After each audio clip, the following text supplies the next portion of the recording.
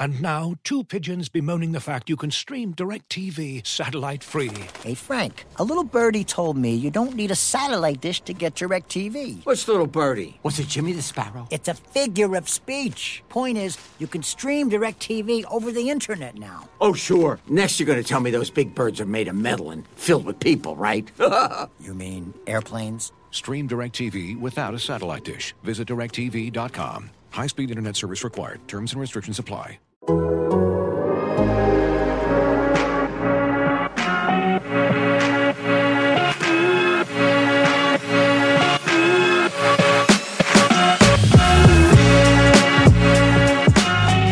Welcome to Spin Rate, presented by Topps. Check out Topps Project 70, celebrating 70 years of Topps baseball cards.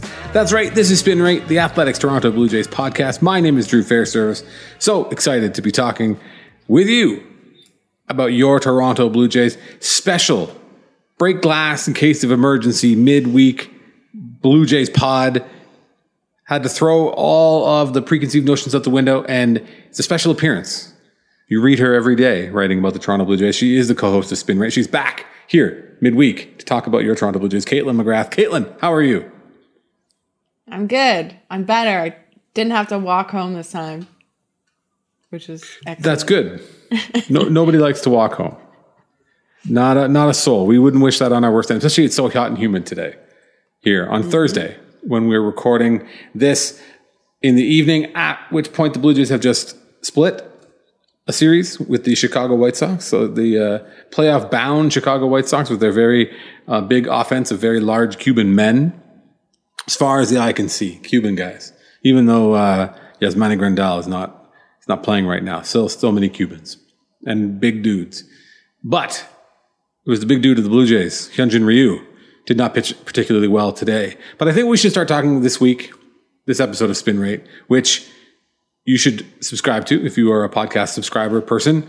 Subscribe to Spin Rate wherever you get your podcasts. Hit us with a like and a review. And then you want to read what Caitlin had to say about this series, what Caitlin is writing about, what everybody's writing about everything. It's a crazy time. Baseball is heating up. All the other sports, the winter sports, are getting ready to go.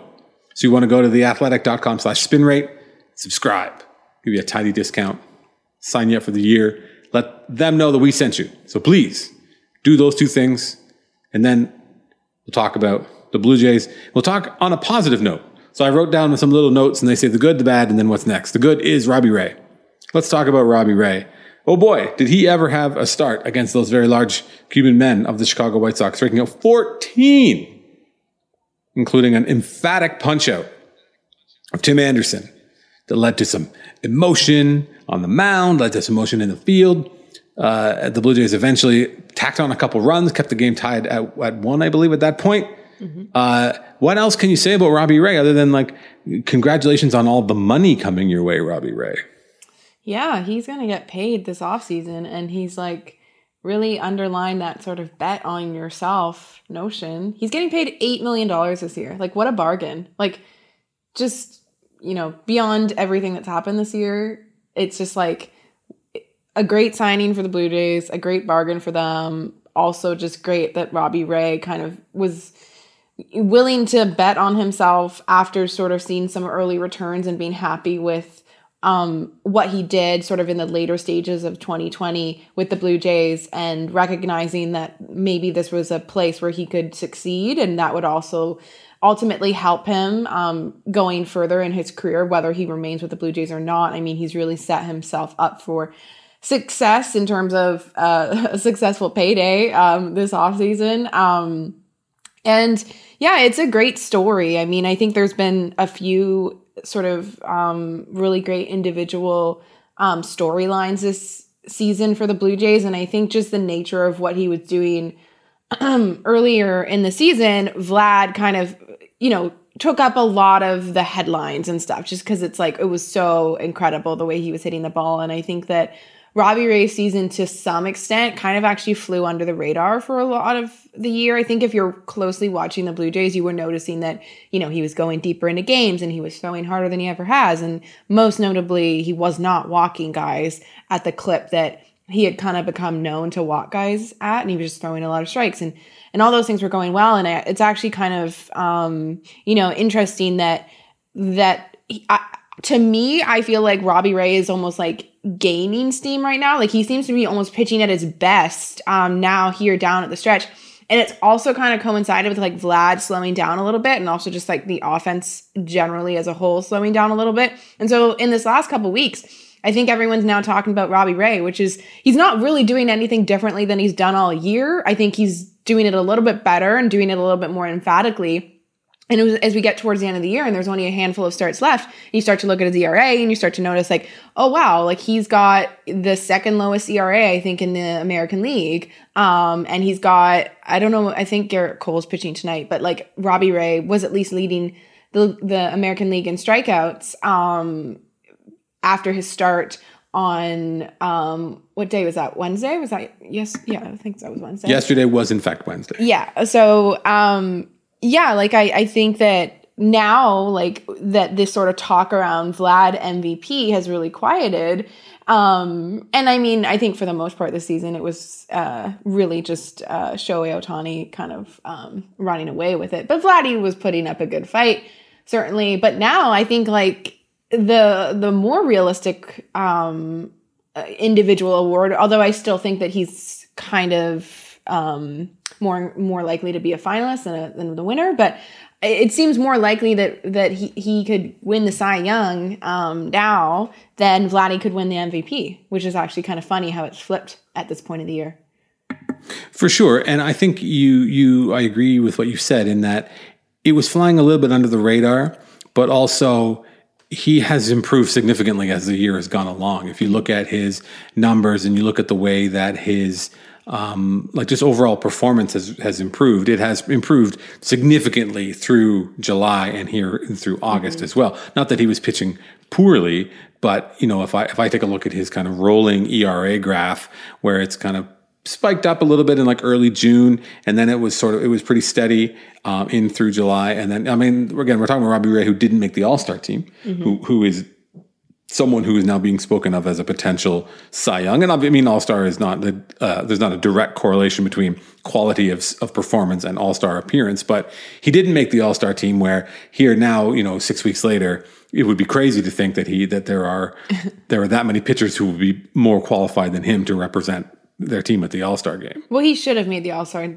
team. I think what did him in and what did in all of Blue Jays pitchers, I think at the time you could have made an argument that Jordan Romano, although like not a lot of relievers ever make the All-Star team, so maybe that was more of a stretch. But the Blue Jays just had too many position players who made it, and so I think it was like too far of a stretch to be like, yes, this fourth place team in the AL East, we're gonna have 5 All-Stars or 6 All-Stars or whatever it is. I guess it would have been 6. The talent is what the talent is, and I saw someone else made a similar a point, which is the Blue Jays have 2 guys who have had MVP caliber seasons, right? They've got 2. Who's the 2? Sorry, Vlad and Ray. Vlad and Simeon are having like MVP caliber seasons, and neither of them will win. They may have actually been they may end up splitting some votes. Nonetheless, this is Gideon Turk that made this point. They got a guy who's like going to be a Cy Young probably finalist, like top 3 Cy Young. They've got a guy who's got a shout for for Rookie of the Year potentially, and they're in 4th place. Yeah. Like they've had any number of incredible individual performances on top of the fact that they had 4 All-Stars, and now they're still in 4th place, mired. I would go as far as say they are mired in 4th place, because it does not seem that they're in now hurry to get out of 4th place. But I guess the next question for Robbie Ray is, number one, important performance in terms of for his team to perform that well in a game that they needed to win against a good team, and he did that. He's continued to do that by pitching well. Doesn't matter who he's up against. Robbie Ray, you always feel like you're going to get a lot out of him. But now the question maybe turns a little bit to his future. So there are a lot of people start kicking numbers around, and there's always like cartoonishly low, like I would give Robbie Ray 3 years at $16 million. maybe 17. Like, buddy, come on. Like, he's going to get paid. And I think the name that a lot of folks have been banding about is Zach Wheeler as a comparable in terms of age, performance, even the style of production, like the kind of pitcher that he is. And I don't think it's off base. And what did Zach Wheeler get? 5 years, $119 million? Something obnoxious like that. I mean, not obnoxious. It's a lot of money that he earned. But even Zach Wheeler never, in my mind, never had a great season under his belt. He had a lot of good seasons, but something I know I talked with a few folks about was that he did the things that the league values. Like, he had a couple 4-win seasons, right? And before he signed his free agent deal, a couple 4-win years, a couple of years with an ERA under 4. And then he pitched a lot of innings, and that was enough to get him a big payday. Now it's turned out to be for the best, as he's having a career year here at 31 in the major leagues. But yeah, 5 years, $118 million for Zach Wheeler. Does that to you feel maybe out of line for Robbie Ray? Just let me furiously punch that into my calculator so that I know what that is per year, so I can work better. I mean, so that's like a little more than $23 million a year, I guess it works out to.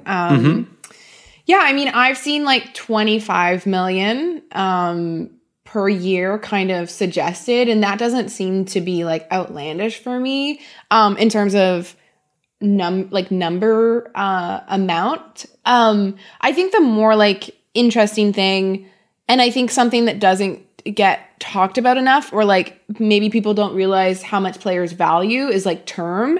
And for a pitcher like Robbie Ray, remind me, is he 29 now, I think? Yeah. So this is his age 29 season. That's correct. Yeah. So, I mean, he's actually sort of like suspiciously young.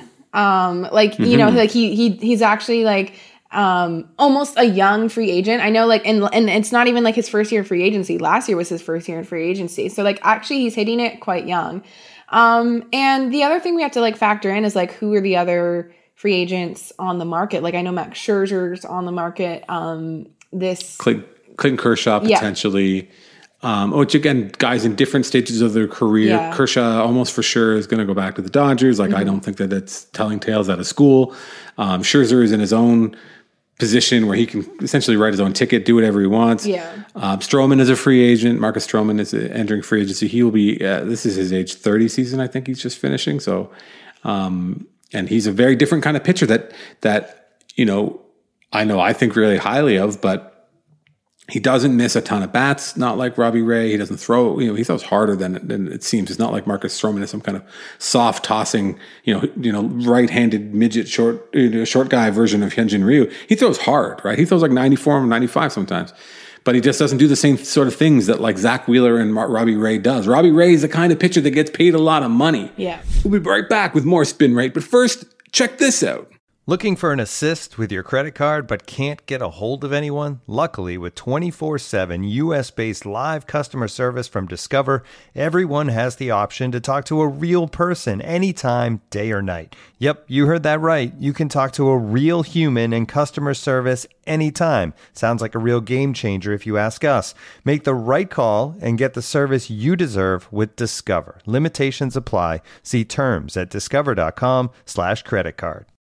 Looking for an assist with your credit card but can't get a hold of anyone? Luckily, with 24/7 US-based live customer service from Discover, everyone has the option to talk to a real person anytime, day or night. Yep, you heard that right. You can talk to a real human in customer service at any time. Sounds like a real game changer if you ask us. Make the right call and get the service you deserve with Discover. Limitations apply. See terms at discover.com/creditcard. We've talked a bit before about Marcus Semien. I think we can even talk about him here today. Maybe pricing himself out of the Blue Jays consideration.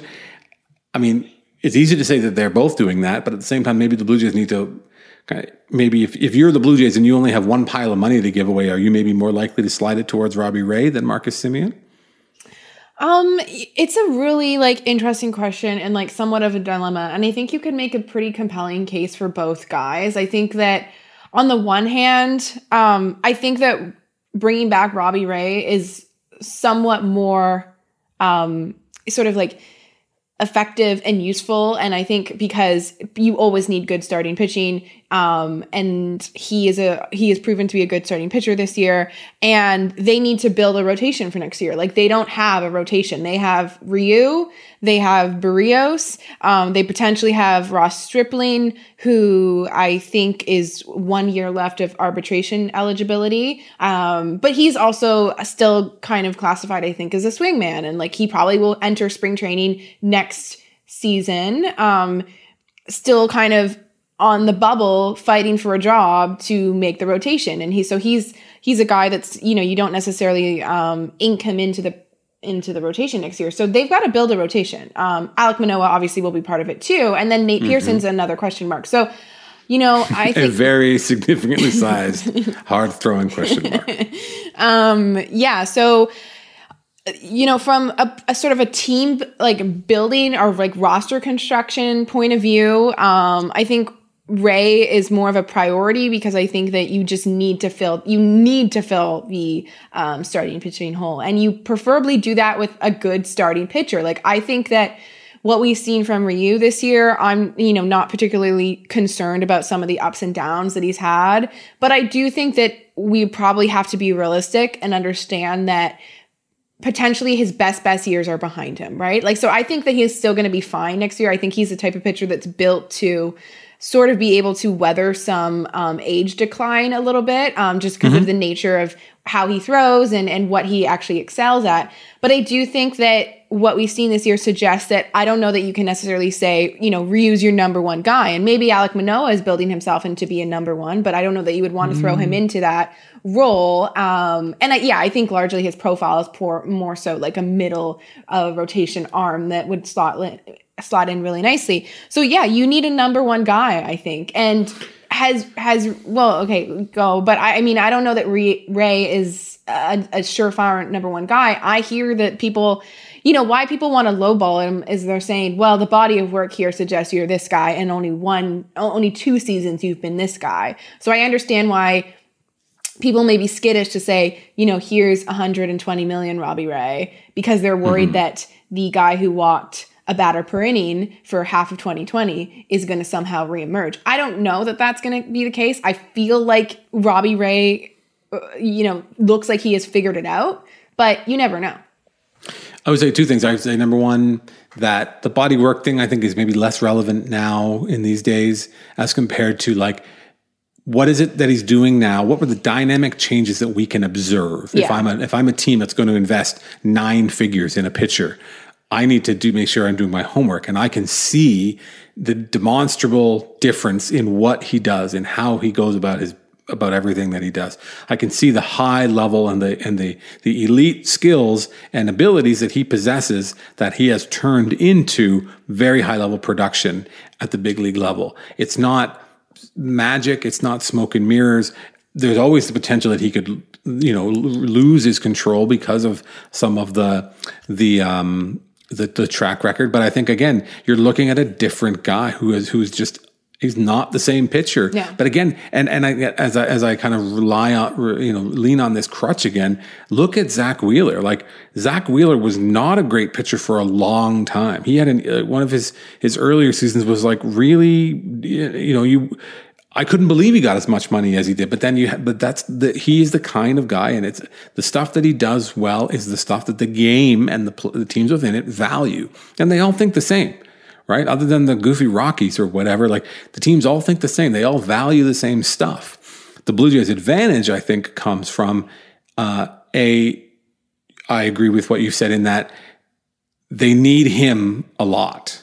Not more than he needs them, but they need him. They need him to solidify that rotation. Now, I am not of the mind that every team has a number one guy.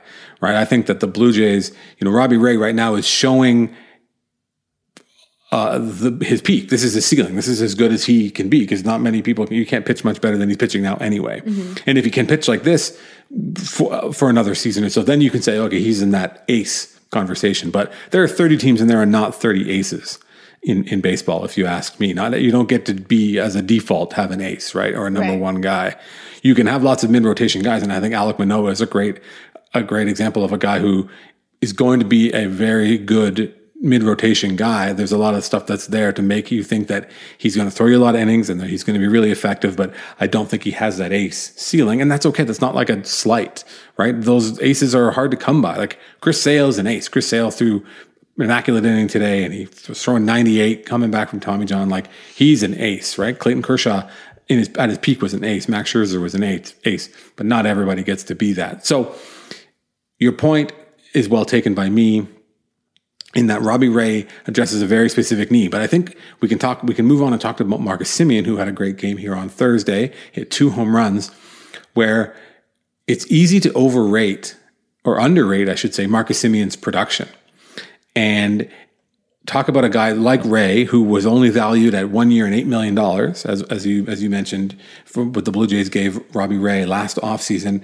Now he's looking at like a $100 million payday, potentially, or strongly. It seems like that's the kind of thing a place where he could end up. Marcus Semien was only valued at 1 year and $18 million by the market in the form of the Blue Jays. But if you go back and look at his production, and I don't know if we talked about this, but I spent a bunch of time looking at, basically he and George Springer are very similar players, but depending on, say, how you measure defense, you can make an argument that in the 3-year kind of window from age 27 to age 30, heading into free agency, Marcus Semien was a more productive player than George Springer, because of the defense, because of the position that he plays. And I think that sets up Marcus Semien for a huge payday. I think he's priced himself out of the Blue Jays. I can't see them getting into business with him, which is a shame, because I almost want to say, when we were talking before, you were like, Ray has what they need. They need a rotation thing. And in my mind, I'm thinking, the Blue Jays could probably fake their way to kind of cobbling together another version of Marcus Semien with some of the guys. But the answer to that is no, I don't think that they can. He's that good. And I don't know that I'm advocating for the Blue Jays to sign both of them, but I think that his production since 2018 speaks for itself. He's a really, really good player, having a really, really good season, who's going to parlay it into a big payday. Somebody's going to give it to him. Probably not going to be the Blue Jays, and I think that they're going to miss his production, because it's really difficult to replicate or to resupply with. Again, he's number 2 in baseball in wins above replacement. He could eventually pass Vlad Jr. here today. It's crazy. Yeah. I mean, going back to what I was saying before, like, I think from sort of a roster construction point of view, like I said, like, Ray to me makes a lot of sense. Mm-hmm. But I also think that there's an argument that, Marcus Semien adds so much, not just on the field with the performance, which you've obviously laid out nicely, but also just sort of like off the field and the intangible stuff, which, I don't think that's like why players get paid, right? They get paid because they're good players. But when a player comes into the fold with a team and makes such an impact with some of the players, like Bo and Marcus are, I'm not going to say they're inseparable, but you often see them together, right? Like, they're hanging out a lot. They're doing drills together a lot. Like, Marcus Semien is out on the field every single day. It's very clear, like, his work ethic is very, very strong, and he's quite a leader. In the clubhouse, I think he's been a really good, like, steadying force for the Blue Jays as they sort of go through this first major league competitive season for a lot of these players. I think that he's been great to have around, as is George Springer. And so it's not like the Blue Jays are going to lose that veteran presence if Marcus Semien goes. I mean, there's other guys that will fill that void, and some of the younger players, they are gaining experience now, and so they're not going to need that necessarily. But I just think that Marcus Semien has been such a nice addition for the Blue Jays, both on and sort of like off the field, that, I could also see the argument for them to say, like, it's going to cost a lot, but we can't lose this guy. Like, he's been too important for us as the sort of clubhouse, as the culture we're building, and we don't want to lose this guy. And so, it's interesting to think, like, if the Blue Jays did 2 things this offseason and it was just bringing back Ray and bringing back Semien, they obviously have to rebuild their bullpen, but usually that doesn't cost a ton. So they should have some money to spare. But, I wonder how people would react. Like, would that be as impactful of an offseason? Would it be disappointing to just bring those two guys back and maybe rebuild the bullpen a little bit? I also want to say just quickly, and we've probably mentioned this before, I've mentioned this before, because I do think it's a factor, although I don't know how much of a factor it is I do think Marcus Semien wants to be a shortstop. And I think he still believes, and rightly so, that he can be a major league shortstop, at least for the next couple of seasons. He's played it well in this handful of games that he's done it for the Blue Jays. And I do think that it would be a tough sell to swap him for Bo at this point with the Blue Jays. Like, it just feels like not impossible, but it just feels like it would be a little awkward if Semien was like, the ask is that I want to be a shortstop. It would feel, and maybe at that point, the Blue Jays could say, hey, Bo, like, this is what he wants. And if Bo was like, bring him back, we need him, I'll move to second. And I'm just making that up. I don't know if that would happen. I don't even know if that's realistic. But I'm just saying, like, maybe that's something to consider, is that if the Yankees come along and say, Marcus, we want you to be our shortstop and we're going to pay you a lot of money. I mean, I think he's going to be on the New York Yankees next year. Like, I do think that playing or being a shortstop is important to him. So that's another factor, as well as like making a lot of money. I think that those two things go hand in hand, but also like that decision will be like one will be baked into the other. Where if you're the New York Yankees and say, Marcus, we're going to offer you this much money, but we need you to play shortstop. Like, this is shortstop money, not second base money we're giving you. He's going to be like, awesome. Right? As opposed to being like, if the offer comes and we're going to give you this smaller figure because we want you to be our second baseman. Someone else, he's like, well, I know I can be a shortstop and these people are going to pay me to play short. And they're going to pay me like a shortstop who also has like a 140, weighted runs created plus, right? Like, they're going to pay me like a shortstop who's going to hit 40 home runs. So you can offer me second base money, but I'm going to take the shortstop money that's out there for me because the game knows that I can play it. If I'm Marcus Semien. And I think that those two things will come. Like, there's not going to be a discount that's going to come for the Blue Jays because if they say, well, we'll let you play second base or let you play shortstop and we'll pay you less. I think that's going to be the opposite. It's like, you're going to pay me more because I can play shortstop, which is 100% true. Good shortstops don't become free agents very often. And so that's why when they do, and the only thing that might hold him back, or maybe it won't hold him back, is that there's Trevor Story, Carlos Correa, Corey Seager, all out there, and Javier Baez, which he's not going to get any kind of money. But there's a lot of guys out there, which kind of could the opposite. What could work in Ray's advantage might affect Semien's future earnings.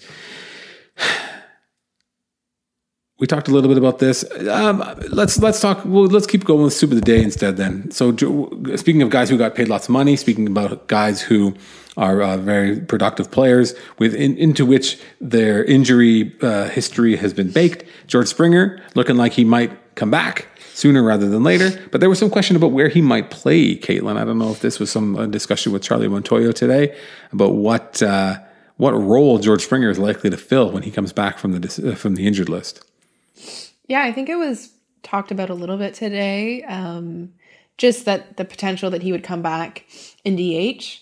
I don't know that my understanding was that he would only play DH from here on out. Although I think that they would ease him in by playing him at DH and then sort of like see how it goes. And like the Blue Jays have been very like upfront and like they are leaving this in George Springer's hands, so to speak, in terms of like, they'll do all the testing with him. Like today before the game, the trainers were out with him and he was running on the field and they were obviously evaluating his running and seeing how he looked and all that. But it's ultimately going to be up to George Springer. And so he says like, I need a few more days. They're obviously going to give him those few more days. And so I would expect that, it's interesting. Like I would expect they DH him for the start and then they just kind of go from there. And I think that as long as you have George Springer in the lineup, he's going to be more impactful offensively at this point than defensively. I think Randall Grichuk has played fine. I shouldn't say fine. He's been an average center fielder. He's given you like what you need. I mean, the having, you know, playing Randall in center field more means that Randall's hitting more, and obviously he's struggled a little bit at the plate. And so, you know, that's something that you kind of give up a little bit if you're not completely optimizing your offensive lineup, because maybe you're not able to DH someone else if you know what I mean? Or like if Reese is hitting, you could DH Kirk or something like that. Although they haven't really done that very much this year, I don't think. They've been sort of hesitant to have the two catchers in there at the same time. We'll get to that. Don't worry. Okay. Oh, I haven't looked at the list. This is like, I'm blind. I'm coming into this podcast blind. I didn't look at the topics. So what was I saying? Yeah, so maybe that is one thing that you consider. But I mean, I think Randall had a hit today, maybe. So, you know, maybe he'll get hot at the right time. You never know with Randall Grichuk. And sometimes he's actually finished the season strong. I think 2 years ago, he kind of went on a tear at the end of the season. But anyway, but he did have a hit today, but he also struck out 3 times. Well, that's it's the Randall Grichuk experience. Yeah, you know, that's what I was gonna say. Uncut. But yeah, like I think that honestly at this point the Blue Jays just want to get Springer back in their lineup and see what he can do.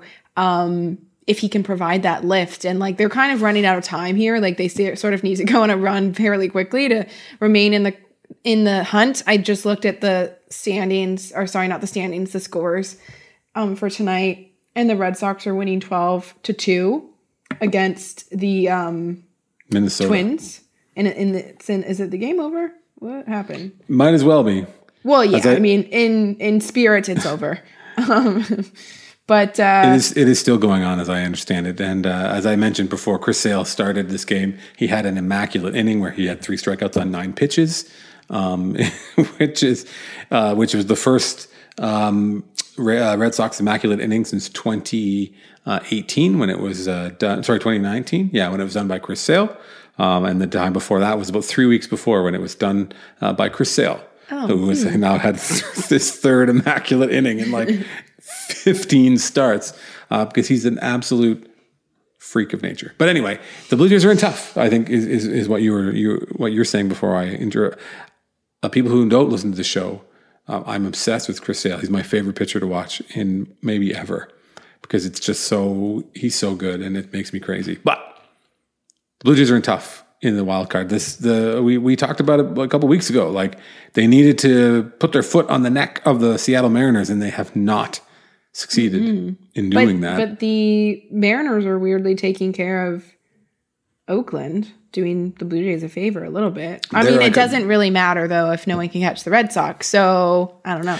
And this was the whole problem. And this is the whole problem. And the whole while it's important to stay focused on the positives, and it's important to focus on what the Blue Jays can control, the games they have against Oakland, the games they have against the Yankees, the games they have against Baltimore. It's not just the number of games, it's the number of teams and the number of games where, yeah, if the Red Sox and the A's both collapse, but like, are the Red Sox, A's, and Mariners all going to collapse such that the Blue Jays can get up ahead of them? Red Sox, A's, Yankees, Mariners, like there's just so many teams in the mix. And if you can't put a run together, you are going to be in tough. And which is what the Blue Jays are. They are in tough right now. More Spin Rate coming up right after these words from our sponsors. And now, 2 pigeons bemoaning the fact you can stream DirecTV satellite-free. You see this? A family watching baseball on DirecTV with no satellite dish in sight. Let's heckle them. You call that changing the channel? Choke up on the remote, buddy. I hope getting all these games on DirecTV makes up for your mother not pre-chewing your sunflower seeds. DirecTV has the most MLB games. Visit DirecTV.com. Claim based on total games offered on national and regional sports networks with choice package or higher. Availability of RSNs varies by zip code and package. High-speed internet service required. Terms and restrictions apply. If you're as obsessed with basketball as I am, then you know there's no better time of year than the NBA playoffs. Hey guys, this is JJ Redick. Twice a week, I'm cooking up something special for basketball junkies on my podcast, The Old Man and the Three. I bring on guests in all stages of their careers to talk about the league and share stories you won't hear anywhere else, like Devin Booker on why he talks so much trash, or Paulo Banchero on his shooting workouts with Kevin Durant, Ray Allen's epic free throw competitions with LeBron when they were teammates in Miami. But it's not just about the player interviews. Every Monday, I break down the top 3 things happening around the NBA without the outlandish takes. Often joined by masterminds of the game like Tim Legler, we dive deep into topics like rookie reports, trade breakdowns, and why is mean mugging now a tech? The Old Man and the Three is the only companion podcast you'll need during the playoffs this year. Be sure to listen to The Old Man and the Three ad-free on Wondery Plus or wherever you get your podcasts. Are we going to talk about the offense? We could. We can. This is like your Thursday show, so you just tell me where to go and I'll follow. Well, what I wanted to talk about quickly was another possible return. So we've talked about George Springer's return. The offense needs him, right? I have something in there about timely hits and where the offense is, and something that the timely hits thing and the late and close thing, which I heard. Stoughton was recapping. Ross Atkins was on a podcast with Bob McCowan, and Ross Atkins admitted in as many ways like the same thing that we've been saying, that this very free swinging, very right-handed team that stacks like 4 guys in a row that are all effectively the same makes them easy to pitch against in late games, against high velo, nasty strikeout stuff relievers, like we saw with the White Sox. Even though the Blue Jays did manage to get to Michael Kopech and Liam Hendricks a little bit over this 4-game series with the White Sox, but there are some design flaws with the Blue Jays offense, which is a line that I've used a few different times. But what are your thoughts about the Blue Jays offense and how it's struggling and why it's stagnant right now? I mean, to some extent, it does feel like a few of the guys just started slumping at the same time, and then there was probably some high stress in them. And I did think that a few times, more so in the Tiger series, I think, where it looked like it was more stressful at bats and it looked like guys were trying too hard. And I think that's hard to like kind of see and like, but it, even Charlie talking about it, like it just did seem like guys were searching for hits, and usually that doesn't lead to success when you're searching for hits. It's more so like you're going up there and so they looked a lot like, even though the offense didn't really come around until Thursday's game, which there was a bug. I think it's like a fruit fly or something in here. I've got all these bananas that I got to eat fast. But anyway, sorry, what was I saying? So the offense started coming around a little bit Thursday, but it's been sort of the story of this season, or I don't know if it's the story of the entire season, but certainly lately it's felt this way, is that like they just can't get everything going at the same time. And so they have these like brilliant outings from Robbie Ray and Alek Manoah, and they were able to win those games actually. But against the Tigers, like they had brilliant pitching from all 3 of their guys.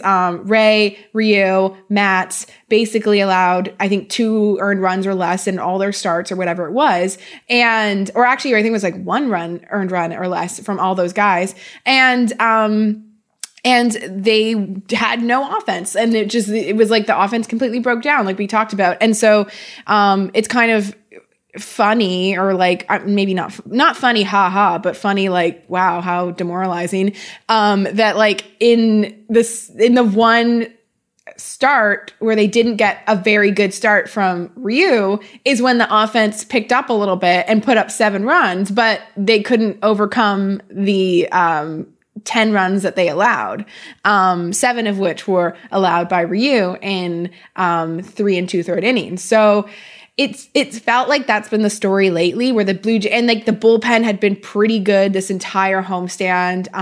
You had a lot of good outings from several of the guys, and like there was a little bit of a hiccup. Brad Hand continues to struggle on Thursday, but and Trevor Richards gave up the 1 home run, but that was it. But largely I don't think you would hang any of the losses, honestly, in the entire homestand on the bullpen. Like it was the offense that wasn't able to come through. But I know it's a little bit of a cliche or something, but I do think that it could be promising to see that the bats woke up a little bit on Thursday, and they're heading into a series against Detroit, which is not a hitter-friendly park.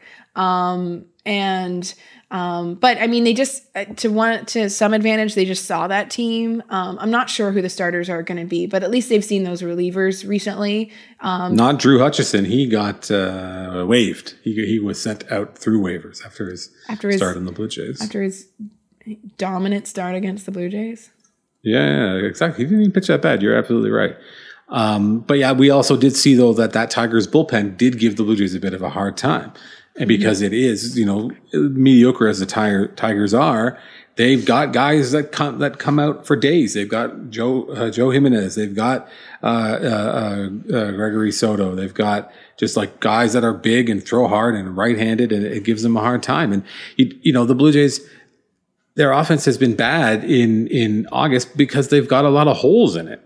Right. There's, you're getting Kevin Pillar sized production from Randall Grichuk. You're getting well below average from Vlad. You're getting terrible production from Bo Bichette, which we haven't even really talked about. But Bo Bichette is just like not producing at all, at all in the last month. Marcus Semien, kind of woke up a little bit, but he was having a bit of a down month. For example, Espinal, McGuire, like kind of league averages, average-ish production from guys that don't play every day. But mostly you've got big holes at the top of the lineup, and it's not his fault, but like Vladimir Guerrero Jr. for the first 3 or 4 months of the season was such an incredible offensive player that it was like he was the engine of the offense. Mm-hmm. He's always on base. He's hitting tons of extra base hits. That's how you score a bunch of runs. When you have a guy like that who's able to, is able to capitalize on the other guys getting on base, and then B, the guys behind him, the Teoscar Hernandez's and even Lourdes Gurriel has kind of come on of late. Like, how much more impactful would it be if Vlad was on base half the time? Because that's essentially how it was for the first bunch of the season. Vlad was on base every other at bat, and it's not the case. And it just really makes scoring runs that much harder, especially when his at bats are coming up with 2 out, because Bichette is slumping, Semien slumping, Springer is hurt again, whatever else. So it really makes it tough. But I want to talk about, again, talking about offense and what the Blue Jays might do for offense.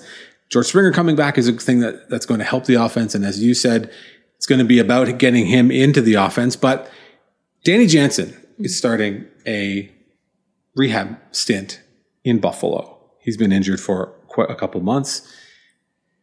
And I actually put a post on Reddit about this, wondering what people are what the Blue Jays should do. And I'd love to know what you think. So I guess given the date when we're recording this, it is August 26th. So the rosters are set to expand in a few days' time, when the rosters will only expand to 28. Is that correct? Yes. Up to 28. So not a ton of roster spots to go, but I have to feel like Danny Jansen's going to get one of them. Yeah. And then what do you do with the catching? What do you do with that catching position? Alejandro Kirk is here to hit, and he's done it. Alejandro Kirk can hit. But do you do it at the detriment of A, Jansen getting some reps, B, Reese McGuire, who's played well? I ran a poll on Reddit of all places, and the goldfish memories of most of the folks on there were like Reese McGuire won in this poll, where I was like, who should be the Blue Jays' everyday shortstop or regular catcher going forward for the rest of this season? And it was Reese McGuire. And I was like, you people are out of your minds. But does he give them the better chance to win, I guess, with the whole package? Obviously he's the best defender of the bunch. He's hitting just enough to make it an interesting question. And the thing about Danny Jansen that we forget is that he was great from May onward, which was not a huge sample, but Danny Jansen's not a bad defensive player. He's not a great, he's good at all of the aspects of his job. Not as good defensively as McGuire, not as good offensively as Kirk, but I know it's a bit of a complicated question. I'd love to know what you think you would either think they're going to do, or what you think you would want to see them do behind the plate for the rest of the season. Well, for starters, I think they'll just carry 3 catchers. Like, I do think it's a given that Jansen's getting one of those extra spots in a couple of days. And then I would assume that Pearson's getting the other one, or some other reliever. Although, Ross Stripling could potentially be coming off the IL soon. And there's going to be some roster crunch coming soon. But in the meantime, I think that Jansen will come up when rosters expand on the 1st or whatever. And, I guess what I was saying earlier is that when you do have the 3 catchers, I do think you then will see Kirk potentially DHing, which is when you do want Springer to go back into the field. And so there could be some juggling there, but I think that's also why you want to give Springer enough time to heal the knee and then give him some reps at DH while you sort of maybe juggle a little bit and then hope that he does feel healthy enough to go back into the field, because then you can DH Alejandro Kirk and then you can swap between Jansen and McGuire behind the plate a little bit more. And maybe you also want to keep some guys happy. Like Robbie Ray really likes throwing to Kirk. Like that is just it's not necessarily a personal catcher because he's had other guys throughout the year, but for whatever reason, Robbie Ray really likes throwing to Kirk. They work really well together, so I would expect Kirk moving forward to be catching Robbie Ray starts. And I think with Jansen coming back soon, I think Ryu would again start throwing to Jansen, and that makes a lot of sense. And so then maybe Rhys is just getting in there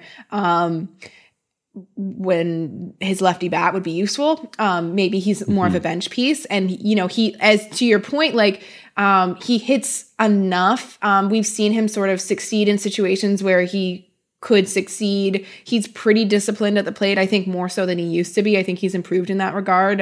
You'll see him take a few more walks and just put up a lot better at bats than maybe he typically did in the past. I feel like that's sort of a new skill that he's developed a little bit, but yeah, I mean, I don't know that the catching thing is going to be all that complicated. I think that one thing that Charlie's done fairly well during his time with the Blue Jays, especially these last couple of years, is like juggle the lineup and get guys in there and sort of divvy up the playing time fairly evenly as playing time sort of warrants as a guy is actually playing, right? Like if a guy's not hitting, maybe he's not playing as much, and if a guy's hitting really well, he's getting in there more. But I think Charlie's done a fairly good job of evening it out and making sure that everybody gets into spots where they can succeed. So like I don't necessarily see the catching situation as being that tricky to maneuver, and I think it's actually an advantage that you have Kirk, who basically can also function as a DH, and that optimizes your lineup potentially. I don't know, because I think the example that you brought up was Reese McGuire. You want to get his lefty bat in, but this is to me where it starts to get complicated. Where it's like, okay, so you want to get McGuire's lefty bat in. Does that mean you also want to get Corey Dickerson's lefty bat in at your DH? So now that spot is filled. So that means that now you got Springer in the field. Now you putting Gurriel in the field because you want to get his bat? Are you going to put Vlad at DH? Like there's all these other, I feel like there's so many moving pieces right now with the team as it is, because you're trying to paper over some of the deficiencies, right? Okay, well, Springer's hurt, so you got to use him really sparingly in the field. Maybe you only do it on the road where he's out there on grass. Maybe we don't want him. You don't want him. Maybe we're at that point now with Springer where it's like, keep him off the turf. Is that going to be the thing that we're going to do? You've also got Vlad needs a bit of a day here and there. I'm interested to see, but I also think that again, these games mean a little something. So is it just going to be kind of appeasement? Are they trying to do evaluation? Are they trying to figure out, like, can Kirk catch? I guess that's sort of the crux of the question is, can Kirk catch? And I had some arguments with the disagreements or whatever discussions with people because, the people who are maybe not the folks I typically engage with are like, well, Kirk can't catch. He's terrible back there. He's out of shape. He's not going to be able to do it. And it's like the team put him on the opening day roster. They played him in the playoffs last year. They flew him through the system. Mm-hmm. They believe he can do the job. And while that might seem like a little bit of an appeal to authority, at the same time, it's like the proof is in the fruit. Like they trust him to do these jobs. Is he the best defensive catcher of the three? No, he's the worst. But that doesn't mean that he's the worst catcher around. You look at his advanced numbers. They're not that bad. They're below average, but he's not like an unplayable catcher. He loves throwing to Robbie Ray. I was trying to keep track on when does he do the one knee thing after that kind of whole thing blew up. And he doesn't seem to do it when people are on base at all now. He doesn't even do it with two strikes when I was watching, with Robbie Ray, which is, again, maybe he's looking to block it, doesn't want to get behind him to allow a strikeout to reach sort of thing. He wasn't even doing it with two strikes, wasn't doing it with people on base, just trying to be really active and really, athletic behind the plate, which I found really interesting. And again, Danny, but at the same time, we've all spoken about how much the team likes Danny Jansen. right? The team has invested a lot in Danny Jansen, and so are you going to call him up and then have him sit because, you know, we like Reese McGuire, a guy that got waived and was off the 40 man and then now has found his way back and is hitting just a shade below league average, is by Baseball Prospectus's defensive numbers, he's the 11th best catcher in baseball in terms of his defensive, his framing, his throwing, his blocking, all those things combined. That's a pretty valuable player. I don't know. I'm very interested to see how they do dole that timeout and see how much of it is personal catchers. I think you're 100% right that it'll be Danny Jansen will be with Ryu, Kirk will be with Ray, and then you've got who else? I can't imagine Alek Manoah is a very tough guy to work with. So I feel like he's just like, whatever, I'll throw it to myself. We'll have a good time. But it's going to be interesting. It's going to be interesting to figure out because again, the defensive shortcomings of the team are obvious, but right now they need offense. So if that means that Kirk is the DH because you need somebody who can get in there, who can hit, because he certainly can do that, then I hope to see it. But again, so many different moving parts.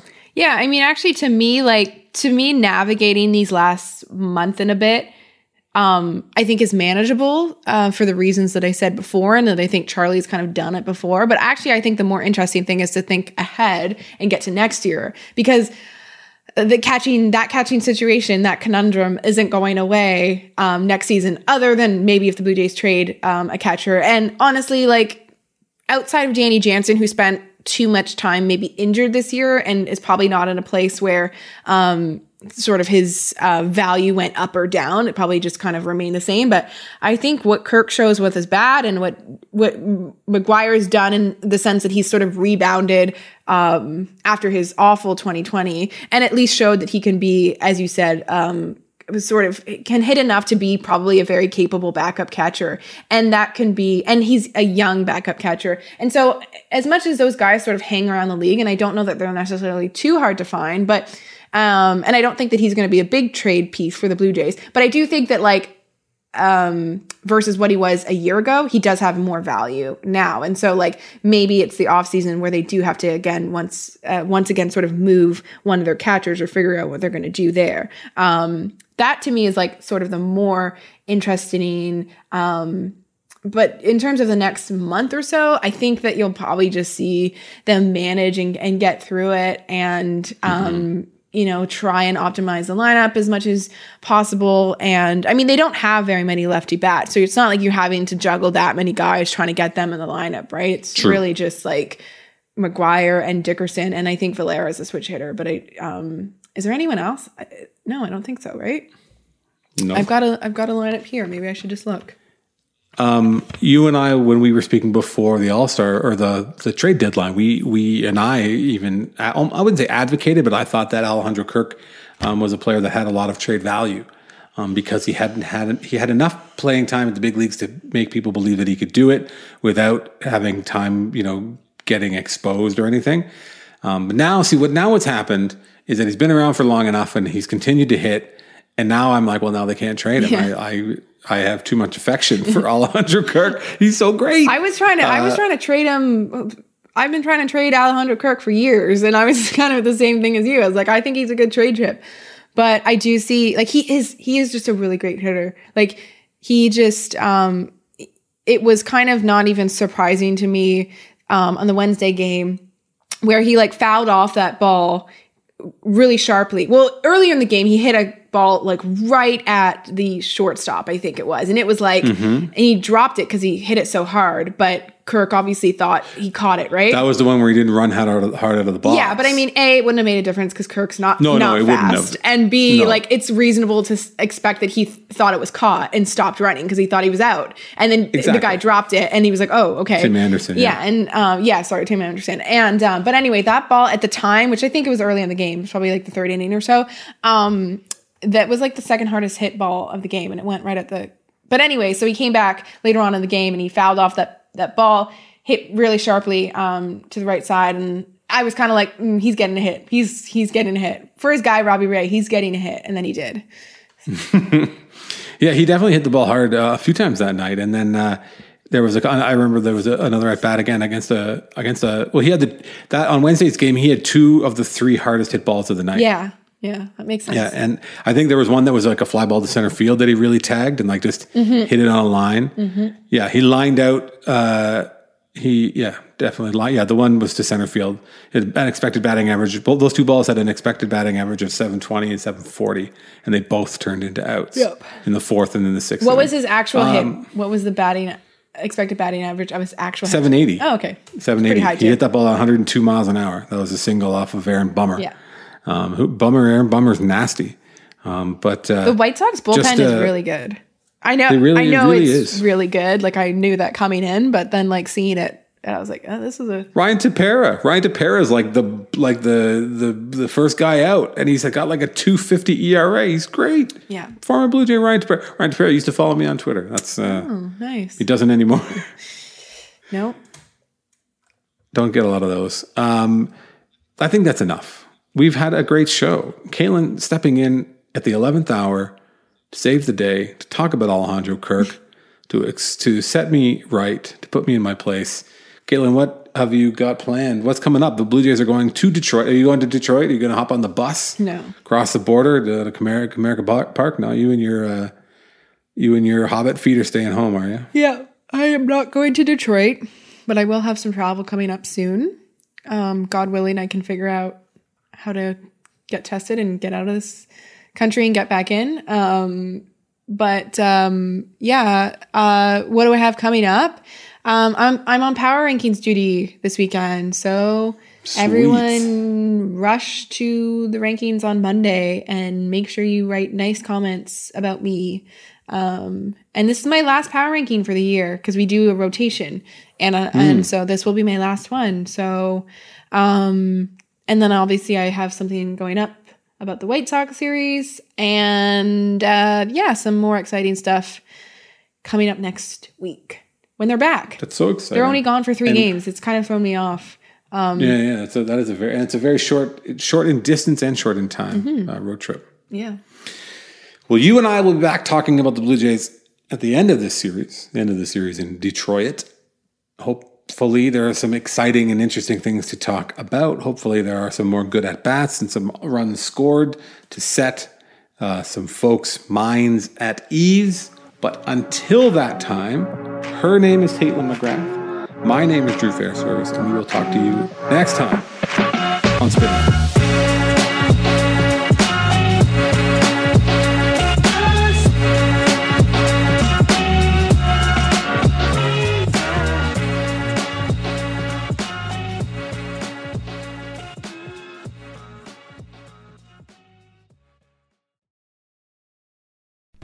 As you've probably heard by now, we've teamed up with BetMGM this season. We'll be using BetMGM lines to make all of our picks, and we'll have special offers for our listeners each week. If you haven't signed up for BetMGM yet, use bonus code The Athletic, and you'll get a 1-year subscription to The Athletic, plus up to a $1,500 first bet offer on your first wager with BetMGM. Here's how it works. Download the BetMGM app and sign up using bonus code The Athletic. Make your first deposit of at least $10. Place your first bet on any game and claim your voucher for a 1-year subscription to The Athletic. See BetMGM.com for terms. U.S. promotional offers not available in D.C., Mississippi, New York, Nevada, Ontario, or Puerto Rico. Gambling problem? Call 1-800-GAMBLER. Available in the U.S. Call 877-8-HOPE-NY or text HOPE-NY 467-369 in New York. Call 1-800-NEXT-STEP in Arizona. 1-800-327-5050 in Massachusetts. 1-800-BETS-OFF in Iowa. 1-800-270-7117 for confidential help in Michigan. 1-800-981-0023 in Puerto Rico. First bet offer for new customers only in partnership with Kansas Crossing Casino and Hotel. Don't forget, if you haven't signed up for BetMGM yet, use bonus code The Athletic, and you'll get a 1-year subscription to The Athletic, plus up to a $1,500 first bet offer on your first wager.